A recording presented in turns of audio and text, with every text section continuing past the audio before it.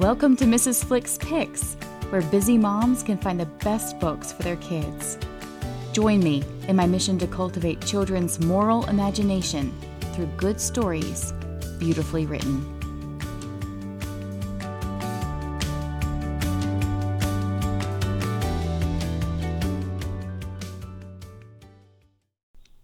Hello and welcome back to Mrs. Flick's Picks. I'm Carrie Flick, and I'm just delighted to have you with me today. As we near the end of another school year, I wanted to address specifically the topic of easy reader books and beginner chapter books. But first, I need to say a word about medicine and ice cream. Just bear with me here for a little bit. I have been known to occasionally dose my children with a heaping spoonful of some decadent ice cream concoction that, unbeknownst to them, actually contains some rather nasty-tasting medicine. And I feel totally justified in this because the medicine is good for them. It's what their body needs. And I know the ice cream itself isn't good for them. The nature of ice cream is junk, not nutrition. But honestly, what harm is there in a spoonful of triple chocolate fudge? And after all, it's working for the good and allows them to swallow the medicine without complaint. On normal days, however, when my kids aren't sick and don't need bitter pills to make them well, I will often serve them apple slices for snack. Now those are absolutely healthy by their very nature. Yes, they do contain vitamins and minerals, but those are part of what comprises the apple itself. Apples are nutritious. And not only are they nutritious, but they are experienced in a specific way, all of their own. They have their own smell and taste and crunch, texture. All this talk about apples and ice cream does have a connection, I promise you. The problem that I have found with the majority of beginner chapter books, or easy readers as they are often labeled, is that the publisher has utilized short sentences, simple words, and strategic vocabulary, but cloaked it all in an entirely forgettable story with no character development, emotional pull, or beauty of language. The medicine is in the ice cream. The flavor might be Fancy Nancy or Batman instead of Peanut Butter Ripple, but the idea is the same. The characters and illustrations are just there to get your child to swallow the pill of learning to read, because, after all, reading is good for them. However, there are many brilliant authors who have written incredibly compelling books while using simple words and brief chapters. The books I'm recommending for you today are good in and of themselves. They are the apple slices, if you will. And apple slices aren't just for kids. They're equally enjoyed by 2-year-olds and 20-year-olds. A truly well-written children's book will be enjoyed by a broad audience of adults and kids alike, regardless of its advertised target age group or reading level. I hope you'll find these books to be an encouragement and a joy to your young readers, and the rest of the family, too.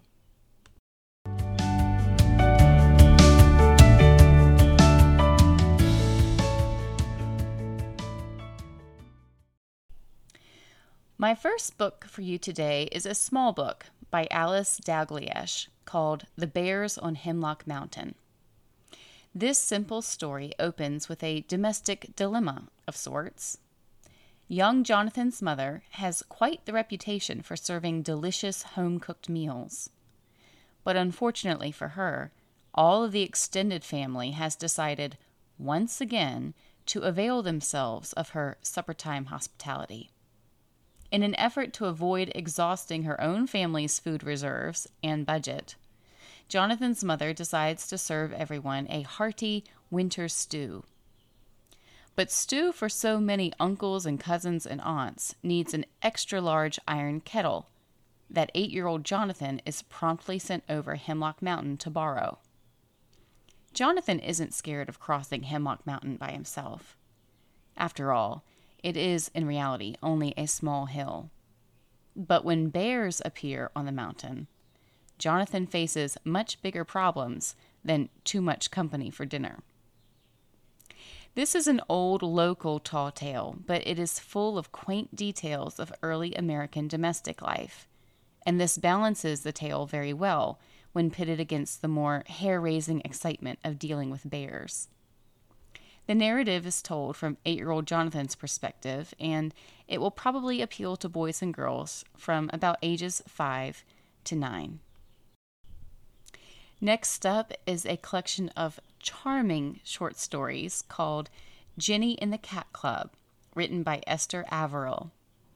The collection features a small black cat named Jenny Linsky, who belongs to an old sea captain.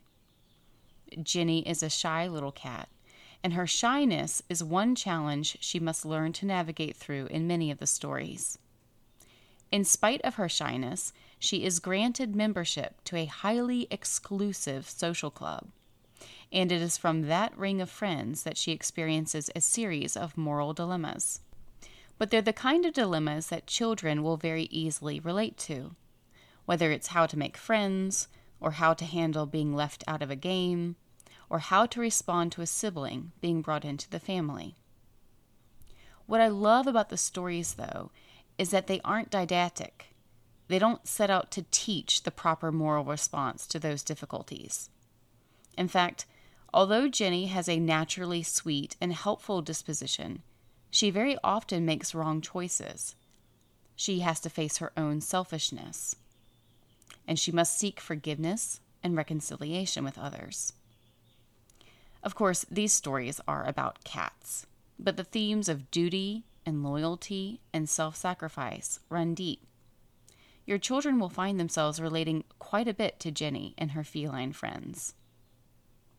Each story is one chapter, and those are about 30 pages long. This one will definitely take a little longer for your reader to work through, but the type is large, and there are plenty of illustrations on almost every page. If this one is a hit with your kids, there are plenty of other Jenny books about further adventures. Next up is a mini-series by Cynthia Rylant called Cobble Street Cousins. If your child is still learning to read, I love Rylant's Henry and Mudge series and her Annie and Snowball series. Those books have just a sentence or two per page, but they're still very well done. The Cobble Street books are very short, but they're certainly true chapter books. The plot concerns 3 9-year-old girl cousins, 2 twin sisters and their cousin, who are living for 1 year with their aunt while their parents travel the world with a ballet company on tour. Each girl has their own unique personality, talents, and interests, and Rylant does a wonderful job at making each one attractive in their own way. The girls all live in Aunt Lucy's attic, where they come up with all sorts of interesting ideas, from starting a cookie company to making a miniature flower shop to publishing a neighborhood newspaper. And although they are each so different from one another, every girl finds a way to use her strengths to contribute to whatever project they work on. Life is never dull with these girls, and their creativity will certainly inspire your own girls. I would stock up on crafting supplies and baking ingredients before you even start this series. So you have been forewarned. And lastly, for the boys, since that was a super girly pick, one author that I return to again and again as a bridge from beginner chapter books to longer and more difficult ones is Beverly Cleary. She seems to genuinely understand the mind of a child, and her characters always have the best childhood escapades. They're always innocent, and they are always so entertaining.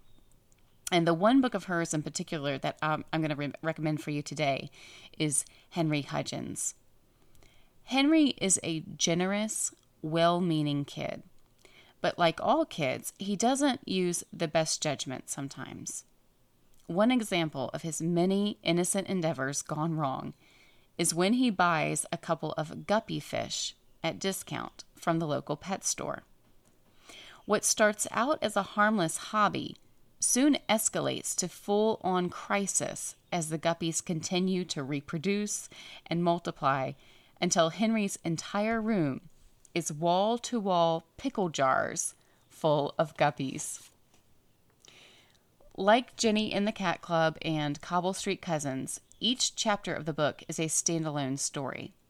But the print is normal size, and the dialogue is more complex. Of the 4 books, this will definitely be the most challenging in that way. But the stories are so humorous and fun, your reader will have a lot of motivation to keep going. There are 6 books total in the Henry Hudgens series, but there's also some crossover interactions with the Ramona Quimby book characters, if your girls are more interested in that series. And that wraps up this week's picks. I'm going to leave some links in the episode notes for a few more good beginner chapter books if you'd like some more options. But thank you so much, and until next time, happy reading.